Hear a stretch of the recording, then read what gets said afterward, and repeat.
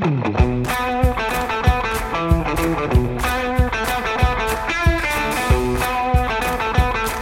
the American Association of Nurse Practitioners, I'm the host of today's special edition episode, Nurse Practitioner and Director of Education, Eve Roberts. And this is NP Pulse, the voice of the nurse practitioner.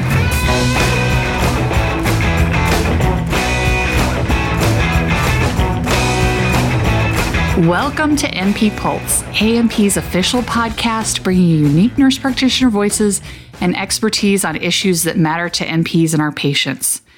We are now in the third year of the COVID-19 pandemic. As the majority of NPs are employed in primary care settings, we are positioned to provide patients with education regarding COVID-19 vaccination. However, NPs may be caught off guard by the COVID-19 vaccination myths that circulate through social media and make their way into the clinical setting via our patients. Today's guests discuss common COVID-19 vaccination myths and concerns and how best to address them with your patients. Let's give a warm welcome to our two expert guests. I'm excited to bring you nurse practitioners Dr. Ruth Carrico and Dr. Hudson Garrett.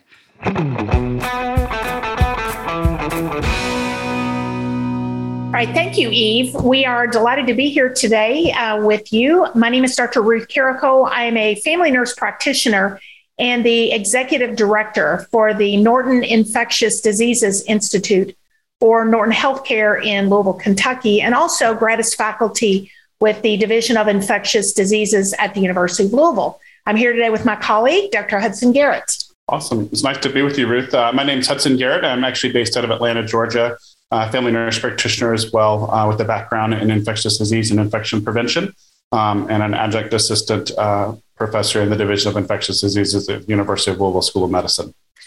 So I'm happy to be here with Hudson today. We've spent a lot of time in not only working with individuals who are setting up vaccine clinics, administering vaccine, all in response to the COVID-19 pandemic, but we also have worked quite heavily in educating groups that are somehow involved in vaccine administration and developing interventions such as community listening centers, so we can better understand the general public's consideration and questions regarding vaccine. And it helps us really recognize that as part of the COVID-19 response, we have two different realities. First, the healthcare workers, those of us that are seeing individuals that become infected with COVID-19, we are seeing the impact. We are also seeing the benefit of vaccines. And sometimes then we are dealing with individuals whose reality is very different. They may be around groups where disease so far has either been very mild or even very limited. I even came across someone the other day and we were talking about the pandemic and they were unaware that we were in the midst of a pandemic. So many times in healthcare, it's hard for us to kind of understand the perspective of the entire population. So our time together today is to go through what we have been hearing, both from our professional colleagues as well as in the community, about some of the myths and the misinformation and misperceptions, misconceptions about the COVID-19 vaccines. And we hope then that we'll bring some information back to you that as an NP you can use as part of your interventions. So Hudson, you want to get started with some of the things that you've heard? Yeah, I mean, I think, there's a lot of myths that we hear in the field, whether we're in an inpatient or an outpatient setting. And I think it would make sense to go through some of the common questions that were asked and how to approach those with patients. So Ruth, I'll sort of throw this one at you because I think this is one we hear all the time. It's really the name, right? Especially mRNA. People think it implies that it's going to alter one's DNA. So what's the best way that we should handle that when a patient or a family member, rightfully so, ask a very legitimate question?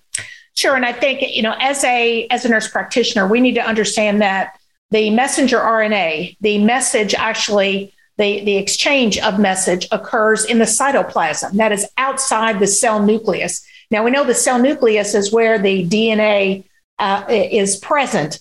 So we are giving and transmitting that message in an area of the cell that is completely different.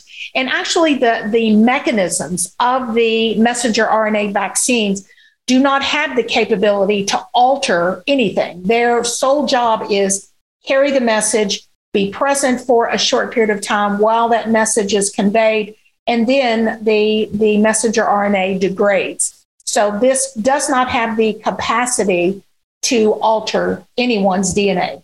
So what I heard you say is it almost would make sense to also explain to the patient that once essentially the function of that medication is performed, that it's excreted from the body, right? It's actually not going to stay behind and be a remnant at all, other than leaving the immune response. Correct.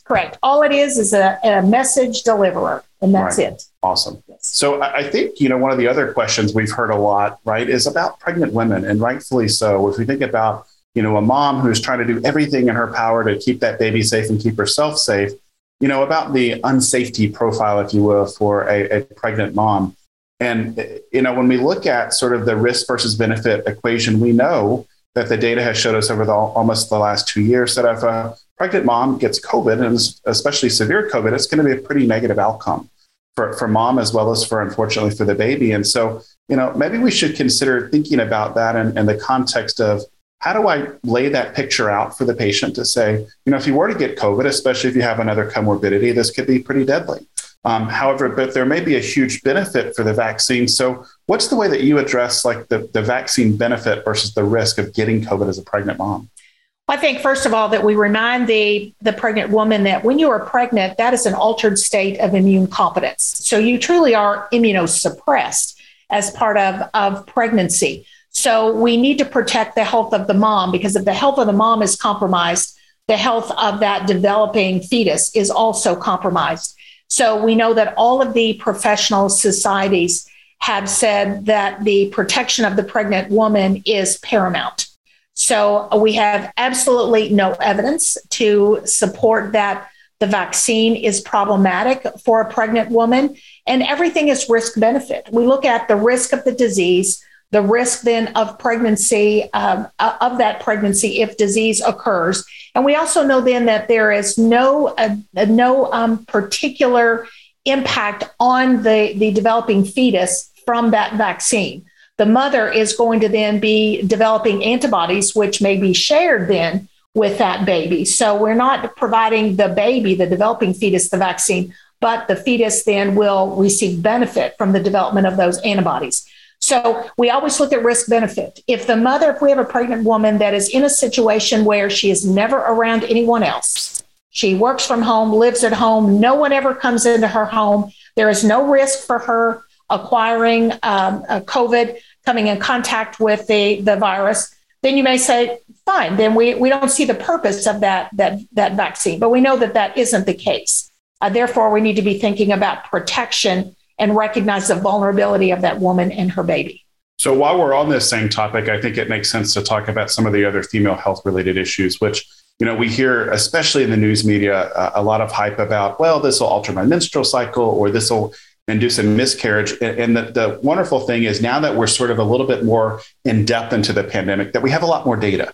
And so I think there's two things that I would share with that. One is that both with miscarriages and alteration of the menstrual cycle, that's not been something that's been observed significantly whatsoever. And the other valuable thing, I think, for the nurse practitioner is that, we're trusted resources to our patients. We're trusted providers to them, probably more than anybody else. And it's a good opportunity to also take that extra 5 minutes to counsel the mom, and as well as, the potential spouse about, hey, let's report this information to VSafe. Let's get this data into the database so that pregnancy registry is even more robust, so that as more moms have this question, we can confidently answer some of these things with robust data that's been collected with a large cross section. I think your comment is right on target, that there's probably no vaccine that has ever been studied more than these COVID vaccines. So when people talk about, the lack of science, no vaccine has been studied more. However, we still continue to have pockets of the population and pockets of physiologic responses where we continue to need that data. Exactly. So, we know that if someone develops COVID, that there is an alteration in your clotting mechanisms. We know that happens as part of the disease. So it is not surprising then that we have seen some remnants of clotting questions with the vaccine, because we're using then that impact of that same protein and having the body then go through the processes of developing a recognition for that virus. So we expect some crossover. All of the data that we have is minimal. So again, if we go back to risk benefit, that I have a disease that may kill me. I have a chance of developing infection. My risk of hospitalization is tremendous, especially if you have underlying health conditions. So how do we help people then balance that information? How do we then help them say, what is it that I can do to kind of understand my risk, my benefit, and then continue to stay in touch with their primary care or specialty provider? And then it's back on us. It's our responsibility then to say, okay, I recognize something that wasn't there prior to vaccination, and report that to either CDC's VSafe or to VAERS, that vaccine adverse events reporting system that any provider can report to, any patient can report to. If we don't continue to add that data, then we're not going to be able to address those questions that people have, or the comments that say, well, we don't have enough history, we don't have enough data. So we need to all be, feeling that responsibility for that. So I think that actually leads nicely into sort of another set of questions that we commonly hear, which is, well, this vaccine was just horribly rushed, right? It was something that came out so quick in this term, emergency use authorization. So for the listeners that might not be sort of familiar with that term, an emergency use authorization is something that actually started after 9/11, really by FDA having an expeditious pathway to essentially get something onto the market that was really around a national emergency, whether that be bioterrorism or in this case, a global pandemic. And so a couple things to note about EUAs is one, that they still follow a very rigorous pathway for approval, even though it's an emergency use authorization. Two is it has to be tied back to a declared national emergency by the Department of Health and Human Services, which, if you think about sort of the housing arrangement, if you will, HHS is going to house CDC, they're going to house, NIH, and they're going to house FDA as well underneath that umbrella. So you do have some collaboration amongst those agencies. One of the other things is that the EUA is term limited. So it can only, be in effect while that national emergency is in effect, which is why you're also seeing a lot of the manufacturers for the different vaccines we have here in the US go through the regular approval process with even more robust data, to your point. So why don't we maybe talk about sort of how these vaccines came to fruition? And I think one thing to think about is that the traditional channels of safety and efficacy were still met. What was different here was that we had a huge sample size to choose from of individuals that were being impacted by COVID-19. So it wasn't that there was any difficulty with trial recruitment. And I think that's important for the patients to note. And so it's an opportunity for us as trusted professionals to say, let me walk you through this. And I know there was no rush other than the fact that we had an expeditious trial recruitment. And I think one of the other things, especially as part of Operation Warp Speed, was that, the government allowed the manufacturers to make vaccine at risk from a manufacturing standpoint. So we were making vaccine, which is pretty unusual until it gets that full FDA approval. So what are your thoughts on that and sort of patient counseling? Yeah, I think you're right on target that, we have a defined process for bringing any drug to market, that it has to go through very rigorous stages. But with the COVID-19 vaccines, remember that the COVID-19 vaccines got to jump ahead of the line for everybody. So when it came time to review and perform the interim analysis at every phase, they got to go to the front of the line, in front of every other drug and everybody else that was waiting. Also, there were people that were poised with expertise in data evaluation, waiting to see the data. So, there was a lot of that reduction in kind of what we typically think of, that kind of bureaucratic red tape, waiting to get somebody in line, waiting for the drug companies then to have the resources to devote to development. All this was done with assistance of the federal government as part of Operation Warp Speed. So really getting this up and going very quickly. I think in addition, we've also had the benefit of some prior experiences. Those of us that have been around a while, remember with the HIV epidemic, when we first saw AZT come to market, that initial clinical trial showed such amazing impact that now we had that accelerated authorization. So we have done this for a number of other medications, but the key is it safe? That's what we have to make sure, that it is safe and that the vaccine provides something that lack of vaccine does not. So we have to see not only is it safe, but does it make a difference? And as we know, we've had hundreds of candidate vaccines that have not made it very far because they didn't pass muster. So all of these processes have had the world's attention.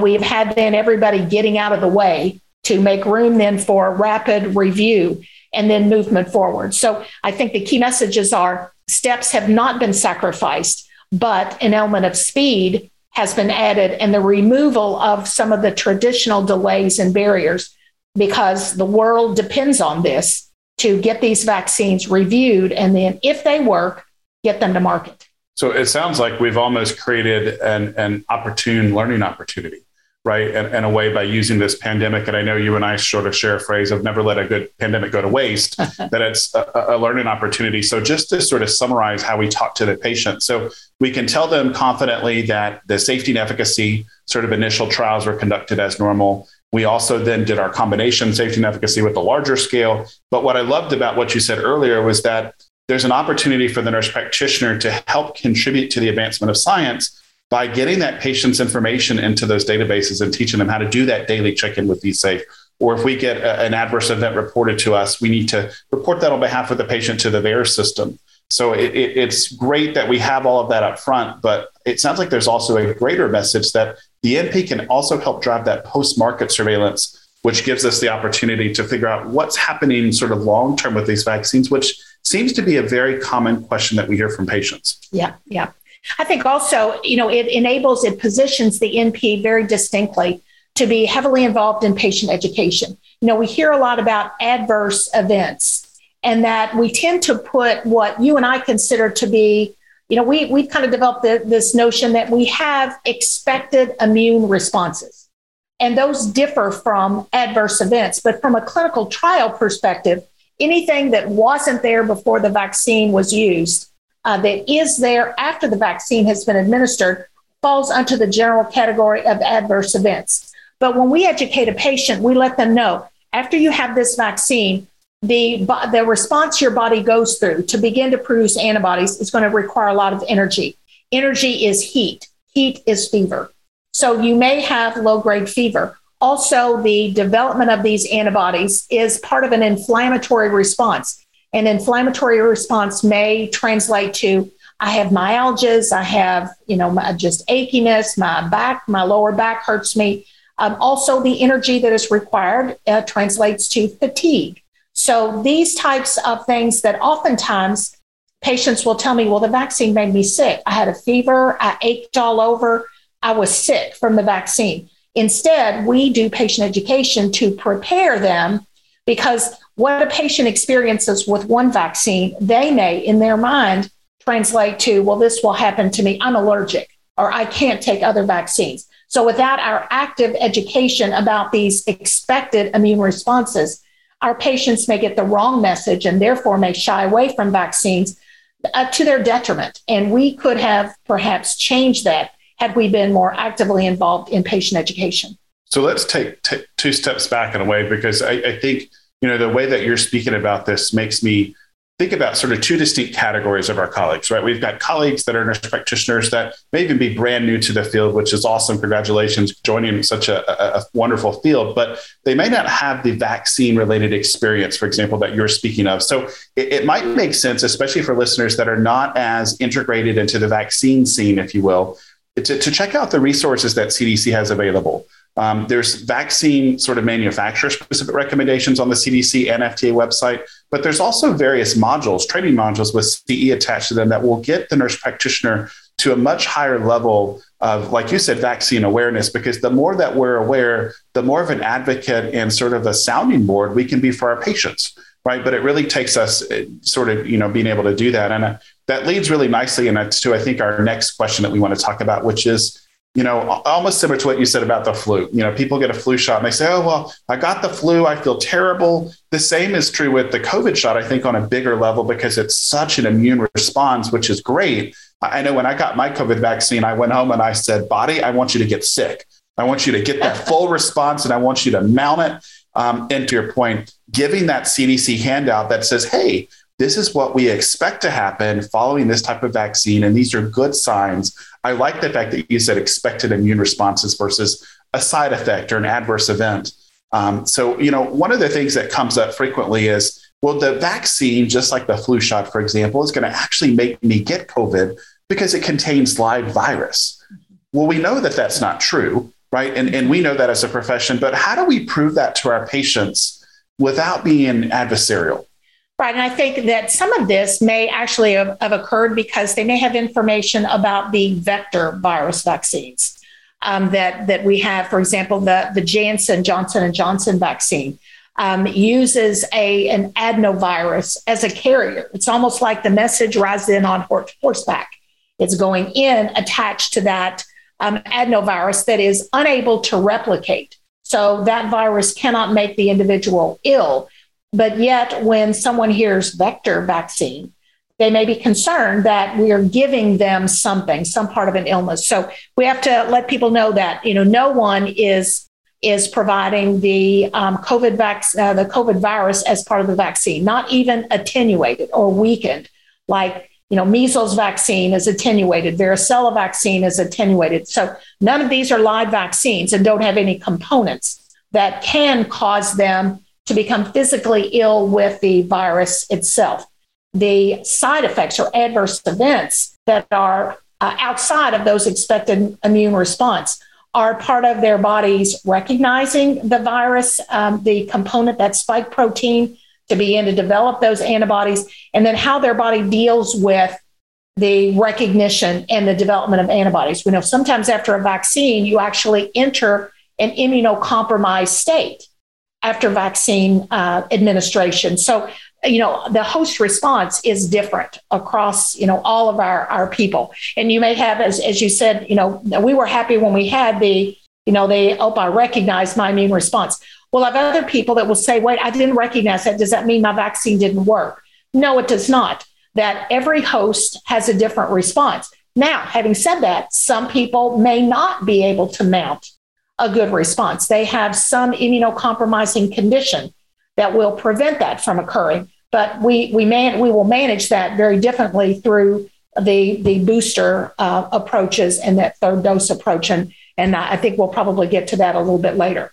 So let's maybe even talk about that, especially for the listeners that have not been able to see the most recent webinar, that concept, like you said, of if I've got that immunocompromised state, we know that there may be multiple, right, additional doses, third or fourth or fifth doses in some of the literature, and individuals may not still mount any type of antibody response. So that's a patient counseling opportunity, right? To say, we are uncertain as to how many, or if there's any magic number that will, a vaccine that will require you to, or make you mount an immune response that would be sufficient as far as the antibodies. So we need to really focus with you on sort of steering clear of the opportunity to contract COVID, given your suppressed immunocompromised state, right? Right. And this is what I kind of look at as our opportunity to almost focus on precision vaccination.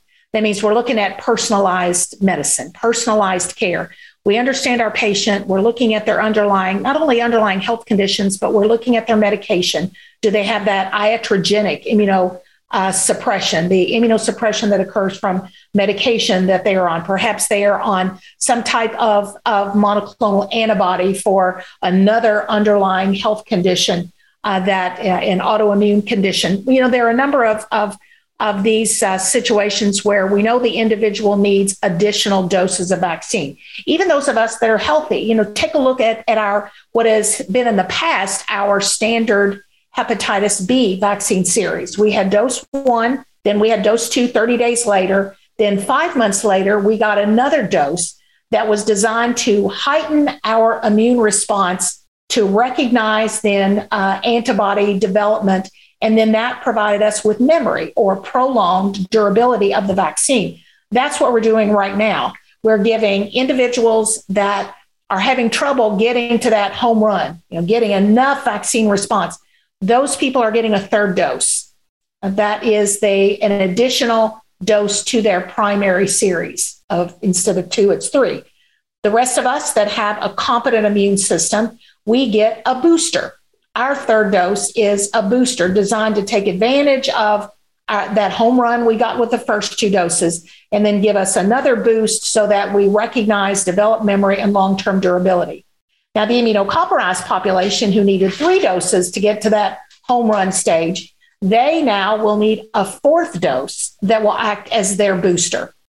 So it is important that as a nurse practitioner, I'm sure many of us deal with individuals that have immunocompromising conditions. We need to make sure that we have clarity in our minds about what is the third dose, how does that differ from a booster dose, and then how are we managing the immunocompromised individual as part of achieving then that recognized initial home run and then boosted home run for long-term durability. So when you said personalized medicine, it made me think of our colleagues that have been doing this for years in oncology, right? With sort of that genomic approach to medicine and looking at, rare cancers, especially and immunotherapy.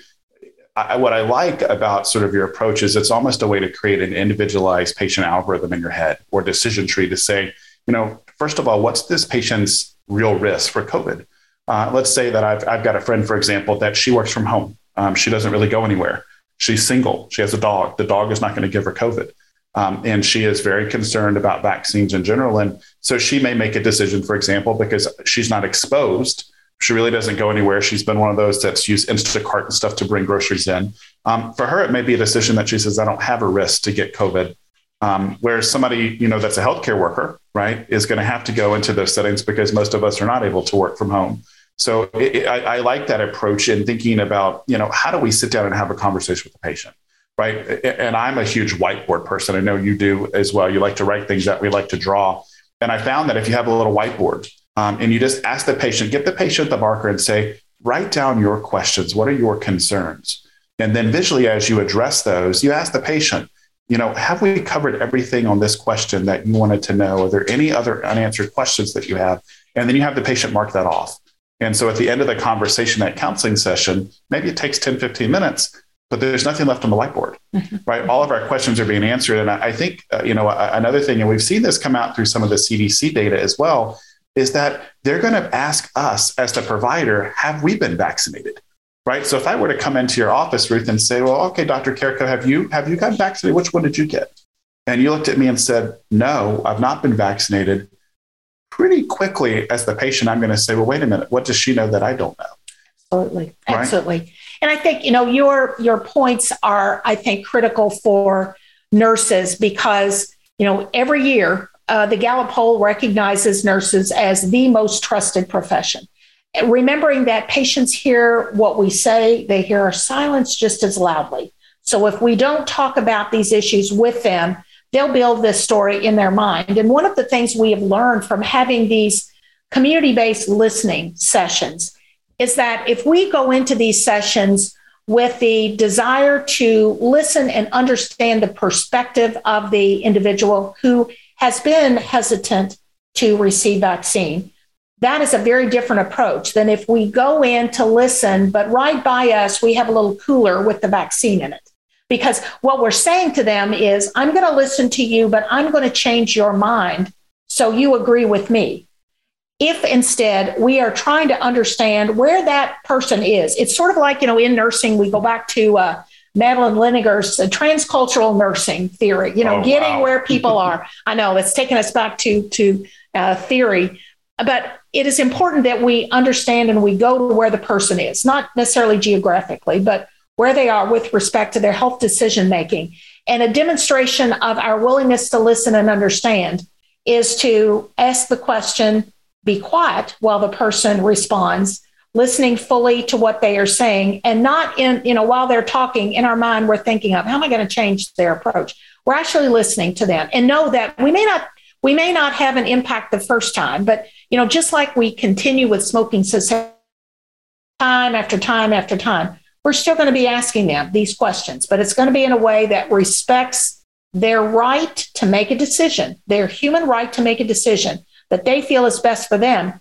Our job is to make sure that we are providing them with the information so they can make a decision that is informed for them. So it goes back to, we have a number of these mnemonics for how we talk with the patient, how we communicate, how do we share information, aim and share. And these are, some of those mnemonics. All of those are based upon the fact that we intend to change the patient's mind. The idea that I think from nursing is we need to understand that the patient respects us, we respect the patient. Now let's listen to them and then develop a plan of action that's based upon accurate information. I think that's where we're going to get the best outcomes. And it makes me think of sort of a medical and a non-medical example. If we think back years ago and it was pretty recently, where there was sort of a national recommendation to do annual HIV testing, right? It's just part of our annual physical exam, and it didn't go so well. And I think to your point, it didn't go so well because we didn't have that approach, like you said, of that individualized counseling. Because, if you were to ask my parents, for example, who've been married for almost 40 years to get annual HIV testing, I think they would be highly offended.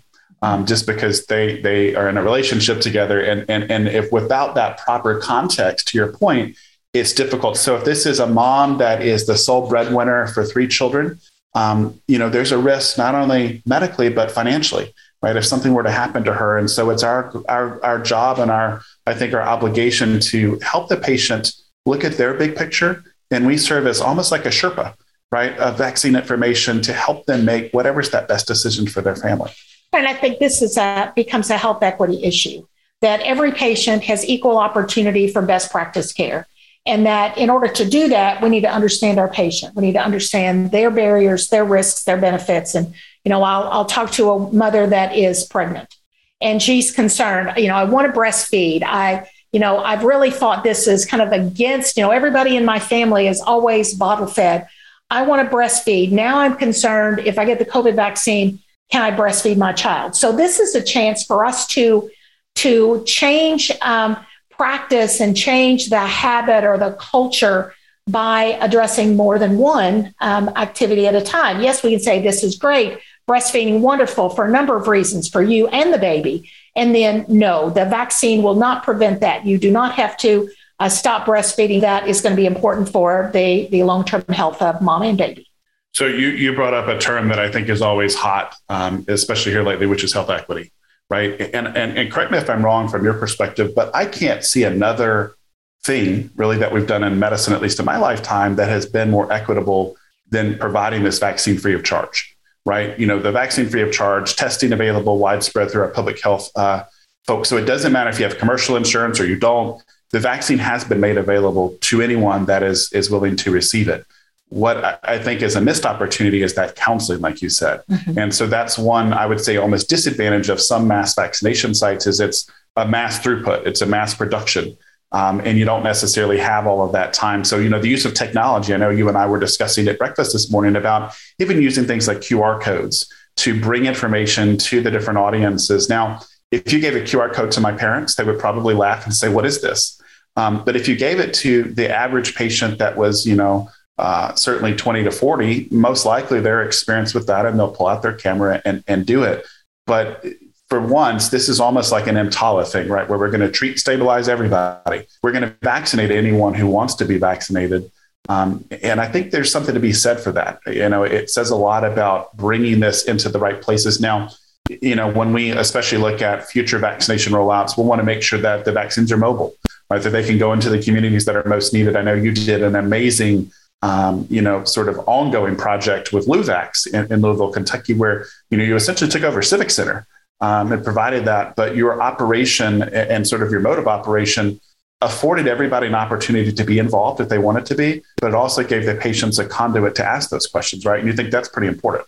Yeah. So when we think about then health equity, I can have events or I can make vaccine accessible in a variety of places, but it needs to be accessible to the entire community. And it needs to be accessible in a way that trust is present. So again, the vital role of nurse practitioners in both understanding the vaccine, understanding their patient population, and then using the creative approaches that nurses have to come up with new ideas to get that information into the community. So when asked by community leaders, what is it that we can do differently? This is an opportunity for nurse practitioners to step up and then both stop the sharing of misinformation because there is a lack of someone knowledgeable within that community, and then be able to take advantage then of what we do when we do this type of information sharing. So it sounds like we really need to use the NP role as almost like a champion role, right? To be that sounding board, that listening post. And I remember my grandmother told me as a young child that God gave us 2 ears and 1 mouth for a reason, so that we could listen more attentively. And I know that we live in a digital world. right, where the NP is going to be bombarded with lots of different things. So, reputable sources make a huge difference. And I think that's a great transition point into a couple of vaccine-related topics that I want to tie together, which is, what is actually in the vaccine?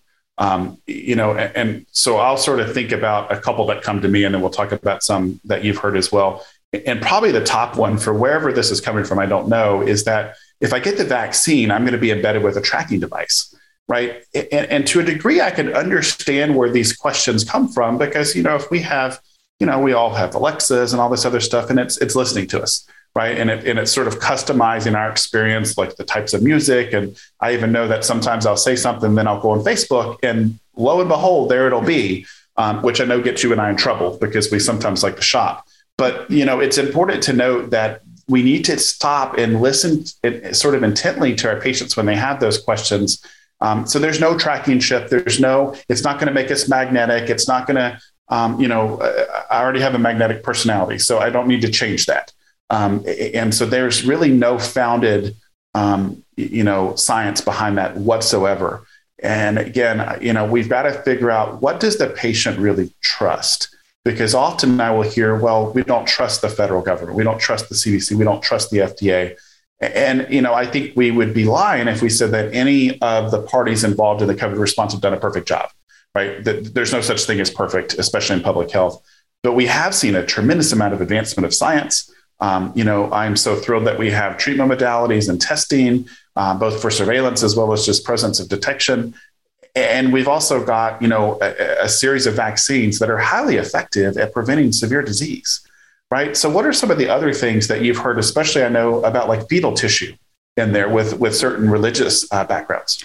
Yeah, so we have spent a lot of time having nursing groups go into local communities and find those groups that are influencers in communities. And certainly the churches, faith-based organizations are tremendous in influencing them and establishing a base for credible care. We know that there has always been questions since the MMR vaccine back in the 50s originated with the use of fetal tissue. That was years ago. And that was a different time. Are the COVID vaccines made with fetal tissue? No, there are no direct embryonic, no fetal lines that have been used to directly develop these vaccines. So let's sort of transition into sort of a last bucket of areas that we want to talk about, which is, and this one is probably the most common that I hear. And these are, friends and colleagues that say, well, but Hudson, I had COVID, right? So why do I need to get a vaccine? And I know there was a recent study that came out from CDC through their science brief in November that essentially said natural immunity and vaccine-produced immunity were essentially equivalent to a period of at least 6 months, right? So let's sort of take that out of the equation and say it's been 6 months. What in your mind is the best way to talk to a patient, especially one, let's just say, that has some chronic comorbidities that we know are tied back to increased mortality and morbidity? How do we get them to a point of realizing that there probably is still some benefit, at least at getting one dose, even if it's not the full series, but at least getting the vaccine? So it kind of falls along when we talked about boosting, giving that long-term memory. So there are a couple of things to consider. Those individuals who were infected with what we're calling this ancestral strain, or the first SARS-CoV-2 that we saw in early 2020, that was before the Delta variant. They have then immunity that was prompted by that SARS-CoV-2 exposure, which is dissimilar, as we know, from the Delta strain, and will be dissimilar from other variants that we know will continue to emerge. So they may have immunity, but it is going to be, you have to consider it to be partial immunity. And also, we don't know how long. We don't know the durability. And we know just from our experiences with viral illnesses, if you have rubeola, that virus produces long-term, lifelong immunity. Influenza, another virus, does not. So not all viruses are the same. So you can't assume that once I had COVID, I'm immune for life. That we know that is not true. So how do we then use vaccine to provide that boosted effect? So we can try to prompt your immune system's memory so that you have a durability of an immune response.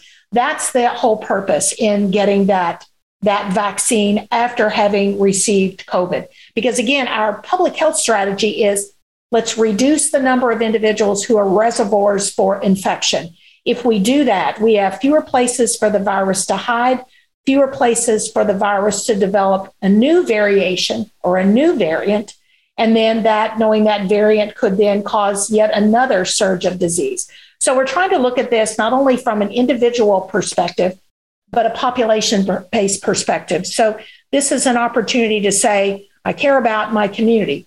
I know that everybody, regardless of the color of your skin, your race, your ethnicity, your religion, your social conventions, your political leanings, everybody is impacted by this virus. No one is protected and no one is immune. So we're in this together. So we're asking people to do something that you may not be fully committed to.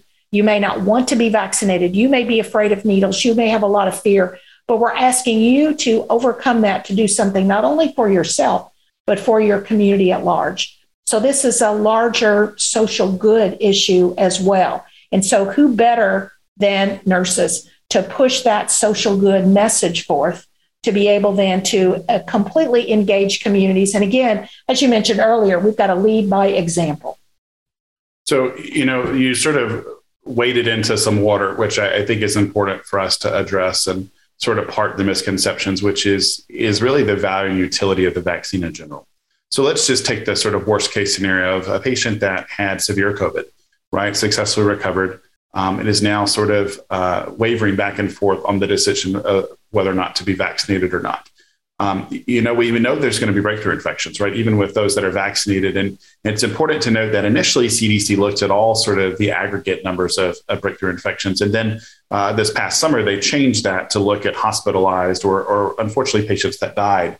And if we look at the total number of fully vaccinated individuals, or even, US citizens or that have gotten one dose, we know that the proportion of breakthrough infections is extraordinarily low, which tells us that, to your point, there's not only good utility and efficacy and safety, but there is a fairly good durability of these vaccines. And which is why, sort of that 6-month point, we want to consider those additional booster doses. But one of the other things that comes up too is that, we don't have any experience with these vaccines before. And I think you touched on it with viral vector, that this is obviously a technology that we've got lots of experience with, but even mRNA technology, we've been using for almost 20 years with other different modalities.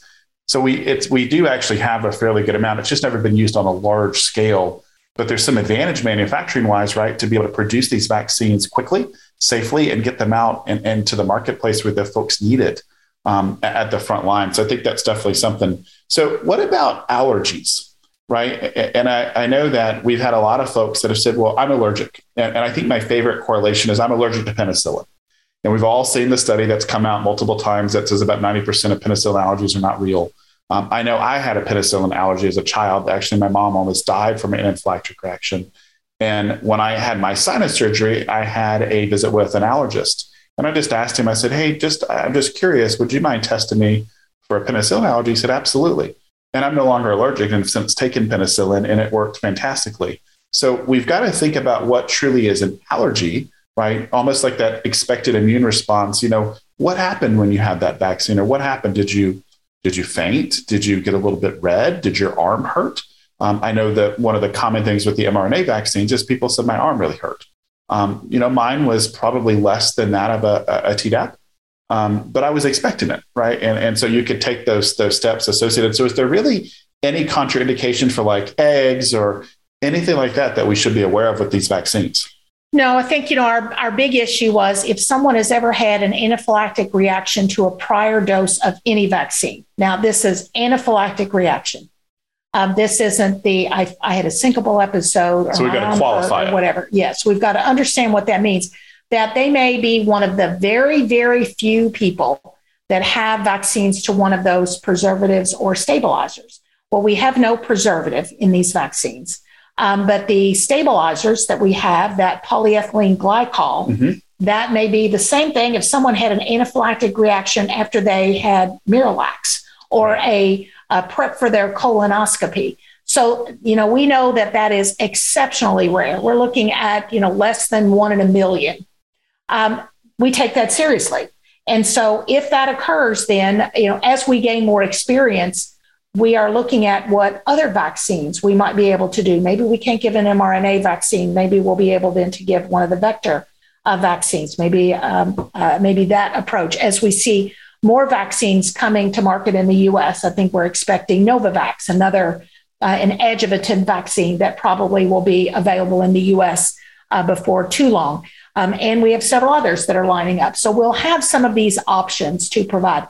But, take it seriously when your patient talks with you about allergy. Now, I had a friend that told me she had a patient that came into our office and said, well, I'm allergic to messenger RNA. Okay, well, no, the patient isn't, but that's what they said. So, are you going to fight over that? Or are you going to say there's something that patient was trying to give me a message that they're giving me a definite no it's a hard at this no. point? Right. It's a hard no. And that we're going to have to, maybe now isn't the time to approach that. Now we can kind of take another way about talking about, the risk of that person to COVID disease. And now let's figure out what ways. And this may be something that you say, okay, if you become sick, then you need to let me know right away, because I'm going to need to know, how do we get you into an infusion center? And you may meet criteria for one of the monoclonal antibodies that may keep you from dying from that infection. Now, it doesn't take the place of vaccination, but you've kind of got plan B in place with this person. And then over time, just like you're going to talk about smoking cessation, if that person is a smoker with every visit, you're going to be bringing up, let me tell you what's new on the vaccination front. That over time, I think, we need to recognize that people are going to give us whatever reason they think may get them out of that, a potentially contentious situation. But don't set up the conversation so you back the patient in the corner and they don't have a way out. Always think about, how can I give them a way out to come out of that corner if and when they reach a point that they can change their mind.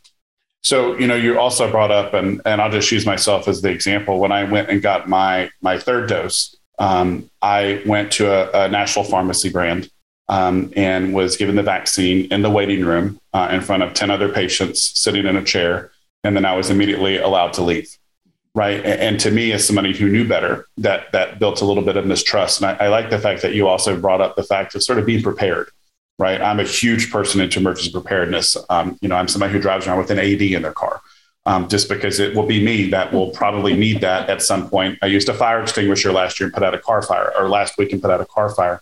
But if we don't have NPs that are prepared for those potential serious adverse events, and we let our patients have the confidence that we're there, we're trained, we're ready to respond, should they have that 1 in a million response, and holding those patients, like you said, that have had a previous history of anaphylaxis for 30 minutes, right? And making sure we've got those resources are available.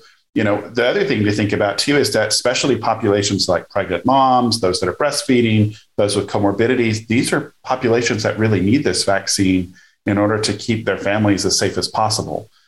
So there's a lot to be said for that. So let's sort of finish with the last couple of questions that folks have asked us, which is really all about what the vaccines do and then how they came to be.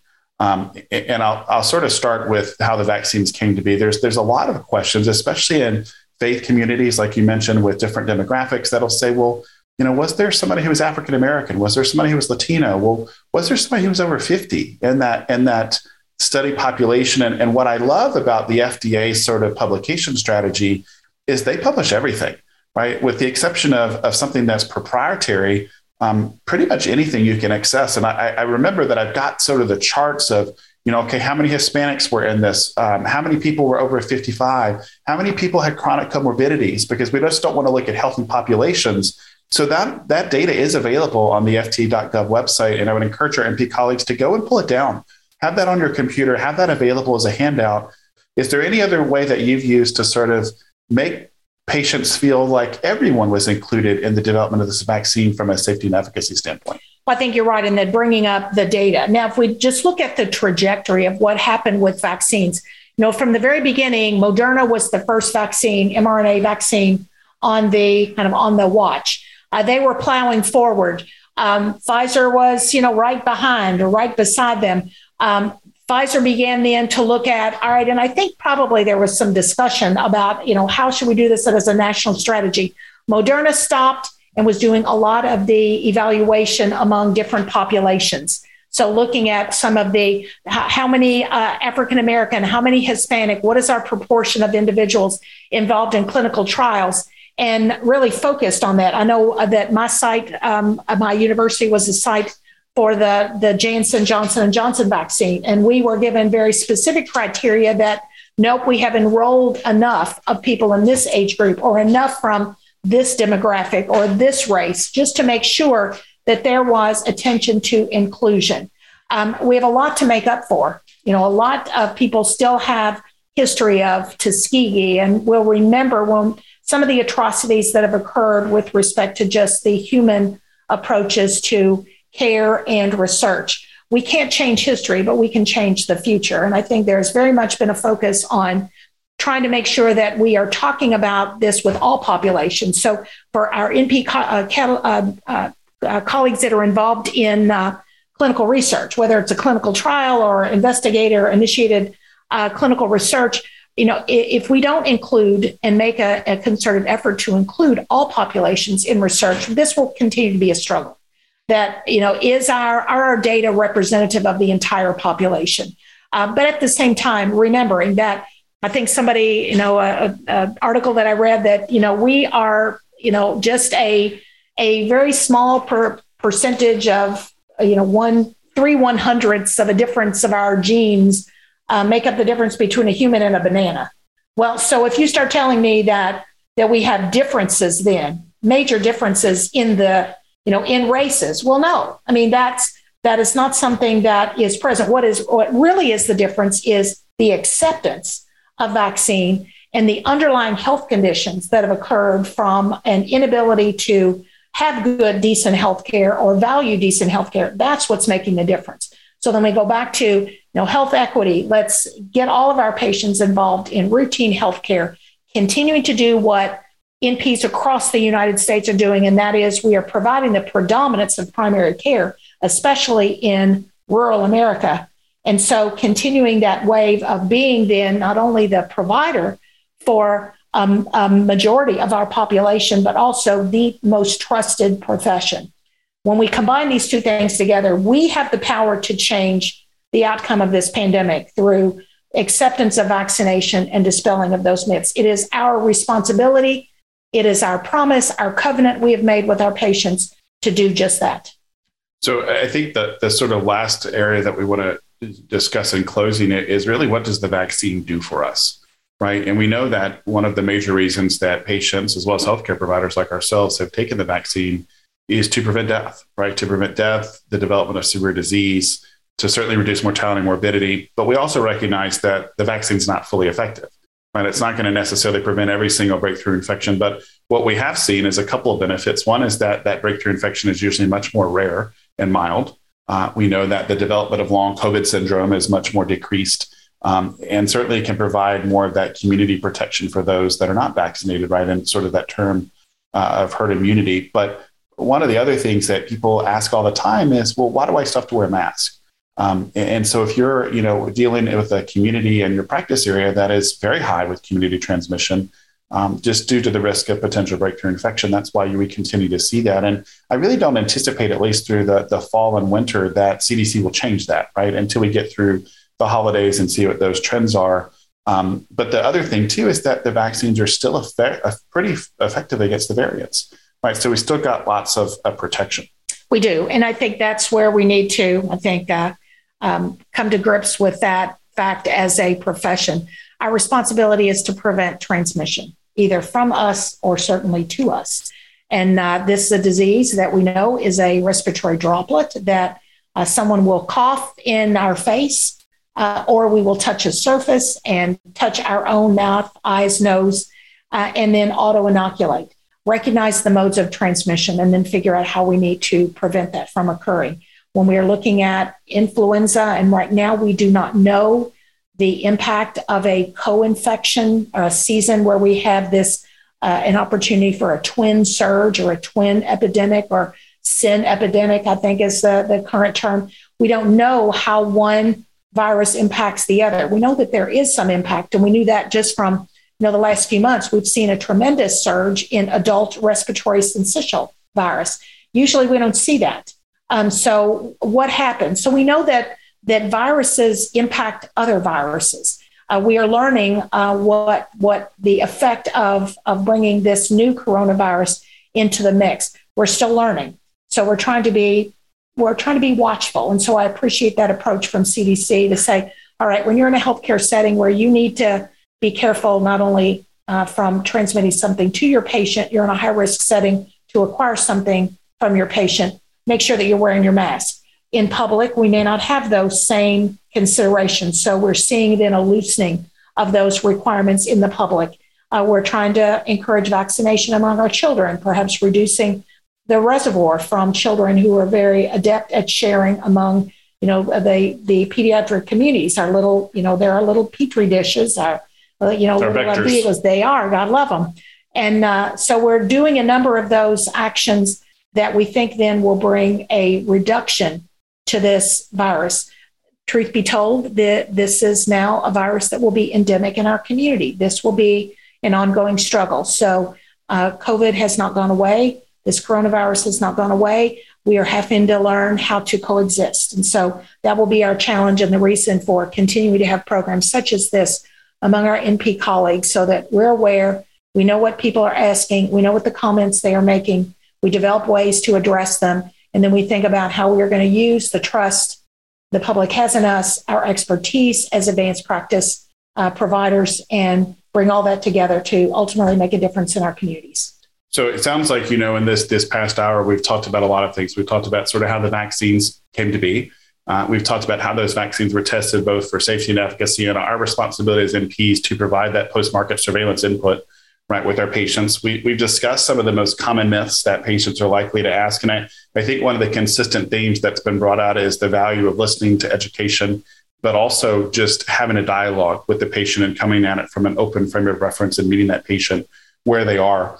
For NP colleagues that are looking for additional tools and resources, would certainly invite you to visit the AANP website, but also go to the CDC website as well as the FDA, and you'll find a host of information. One of the most useful tools I found is also the healthcare provider handout available for each of the vaccines on the FDA.gov website. So at this point, we're going to turn the program back over to Eve. And Eve, we really appreciate the opportunity to share this message with our NP colleagues across the country. Thanks, Eve.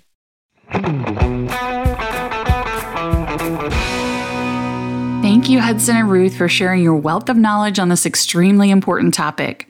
I know that I've learned so much from this segment. To our listeners, I hope you found this episode educational and can apply some of what was discussed to your practice. Join your National Professional Association and add your voice to over 119,000 of your NP colleagues nationwide. I urge you to become an AANP member today.